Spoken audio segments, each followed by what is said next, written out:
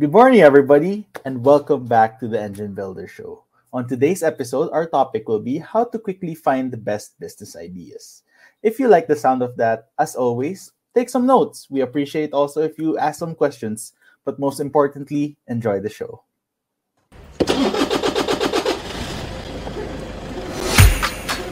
Good morning, everybody.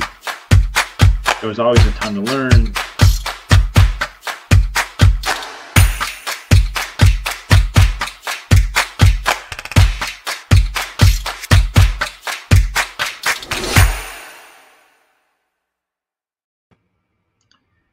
Good morning, everyone. Hope you're having an amazing day. And as always, thank you so much for taking time to tune in. We appreciate you, and I look forward to answering any questions you have. So definitely drop those down below, and we can get those answered either here in the comments, or we can do a future episode about whatever your question is. So one of the things that over the years I've realized is that as entrepreneurs, and even as entrepreneurs, which I may get into a little bit, those that think they're entrepreneurs, we all have tons and tons of ideas, which are great. It's good to have that inspiration. It's good to have those ideas. But unless we have a process and a way to actually figure out which ideas are worth working on, we can quickly stall ourselves out because we're spreading ourselves too thin, and we're not able to, be consistent and effective in delivering actual results and things that actually work.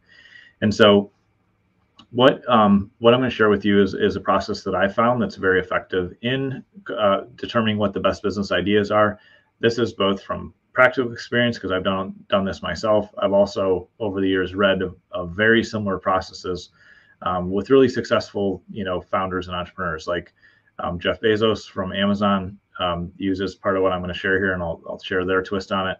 And I've just seen in many different really successful businesses, they have a process where they can figure out what the best business idea is. And so the first step that I'd encourage you to do is just write a one-pager on it, like maybe 1 or 2 pages, but on 1 to 2 pieces of paper, write out what the idea is and what the result that the end customer, the end user, the end client is going to get, so that you're really clear on that. In Amazon's company, they actually asked the person with the idea to write a press release about the idea, and essentially in the press release, even before anything's been started, how and why it was successful and how it makes a positive impact for Amazon's customers. So that's a really great frame to kind of frame up your idea, because even if you're excited about it, it may not actually be a good idea. And so doing that first step of just, again, writing out kind of like the 1 or 2 pager of here's the idea, here's how it's going to solve the customer's problems, and here's how they're going to feel as they go through this process. When you start there, you can either go, great, this is a good idea, I can see how this has merit and I'm going to make it happen, or I thought that idea was cool, but it doesn't actually apply to our customers, or I don't know how I'm going to get them a good result that matters to them, or maybe that I could get a result, but they wouldn't feel very good going through the process, so they're probably not going to try it. So drafting that first is what's key, because then you've objectified and kind of gotten out of your head into an objective state on paper of what the idea would look like. So then if it passes that step, then the next step, or one of the next steps that's been effective for me, is to beta test the idea. So if I have an idea, then I'll say, hey, here's my idea, I wrote it out, here's the concept, and I will start to talk to people in my audience, and even people I haven't met before. I'll say, hey, I have this new beta product coming out. It's new, so it's rough, but here's the result that it's going to get you, and I'm curious if you're interested. What are your thoughts? And I get feedback, and some people will be like, oh, I absolutely love that, I want to be a part of it. Other people will say, this is a terrible idea, or I wouldn't use it, or not. They won't even respond, or they're not interested. That's a good indicator too. And so if I talk to 10 or 20 or 30, like I want it to be multiple people, and I'm getting a lot of positive responses, then I know that I'm headed in the right direction. If everybody placates me and says, oh yeah, that's a good idea, but I'm not interested, or they just say, if they're honest enough and say, I don't even know why you'd offer that, if you get a lot of negative feedback, you can just kill the idea there before it's even off the ground. But when you do get a good feedback and people are interested, the real truth of if your idea is a good idea is if somebody's going to give you money for it. And so when I launch a beta, I'll say, hey, here's the concept. Normally this is going to be $1,000 a month for this service.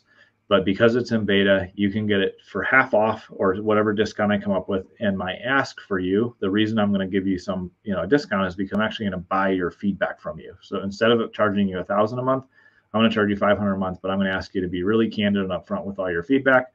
I'm going to ask you to tell me what's working, what's not working. And this is a big part what I'm going to say here about running in a successful beta. If for any reason you're not happy with it, I'm going to give you your money back. I put that in a lot of my betas because then they're completely safe to try it and buy it and work with me. But if it's not a good fit, I'm going to give them their money back. And that not only holds me accountable to be careful about what I offer, but it allows them the safety to try something brand new that hasn't been done before. So when you launch it that way, then you can gather feedback as you go throughout the process. And you can see what works and you can adapt and change. That's exactly how I launched one of my first $1 million products. I launched at a really great discounted price. I got feedback as we went, and it built out and ultimately became a really successful project. I've also launched plenty of things that way, and it just didn't take off. And I was able to say, didn't work out. Here's your money back. Or I didn't even get to the stage of asking people for money because I just didn't get good feedback. But going kind of through this progression allows you to let other people tell you and validate your ideas by giving feedback. And then if it's truly a good idea, people will pay you for it. If nobody's paid you for your idea is not worth anything yet, in my experience and opinion. And the last thing I'll say, kind of like how to quickly find, the best business ideas is, like I said, you do start with that one page or like that press release or that concept of what result they're going to get. You can beta test it with money back guarantees. So if somebody pays you, you're moving forward and it's a good idea. And you can gather feedback through the process. But also just realize you're probably going to be scared when you launch. That's okay. You'll be nervous. If you're normal, or if you're like me anyway, maybe I'm not normal. I'm nervous when I launch new things, and that's okay. But be brave and launch them anyway, and create that protection for your clients and customers that are trying it. Give them a way out, and make sure they end up whole if it's a brand new thing. But just go for it and try it, because if you don't get in the habit of just quickly kind of going through this process and testing your ideas and then launching them, you're ultimately not going to launch enough good ideas to be successful, and you'll just be stuck in your head. Entrepreneurs are the people that have ideas and think it's the greatest idea ever, but never actually execute and launch it. And you don't want to be a entrepreneur, and at least in my opinion, you want to be an entrepreneur that actually took action and tried things, failed, tried things, succeeded, and continued to try, and ultimately was able to create great results for the world around them. So that's a process that I go through kind of in a brief summary. If you are ever stuck or want help launching a business, we do help our clients launch businesses when they're willing to invest.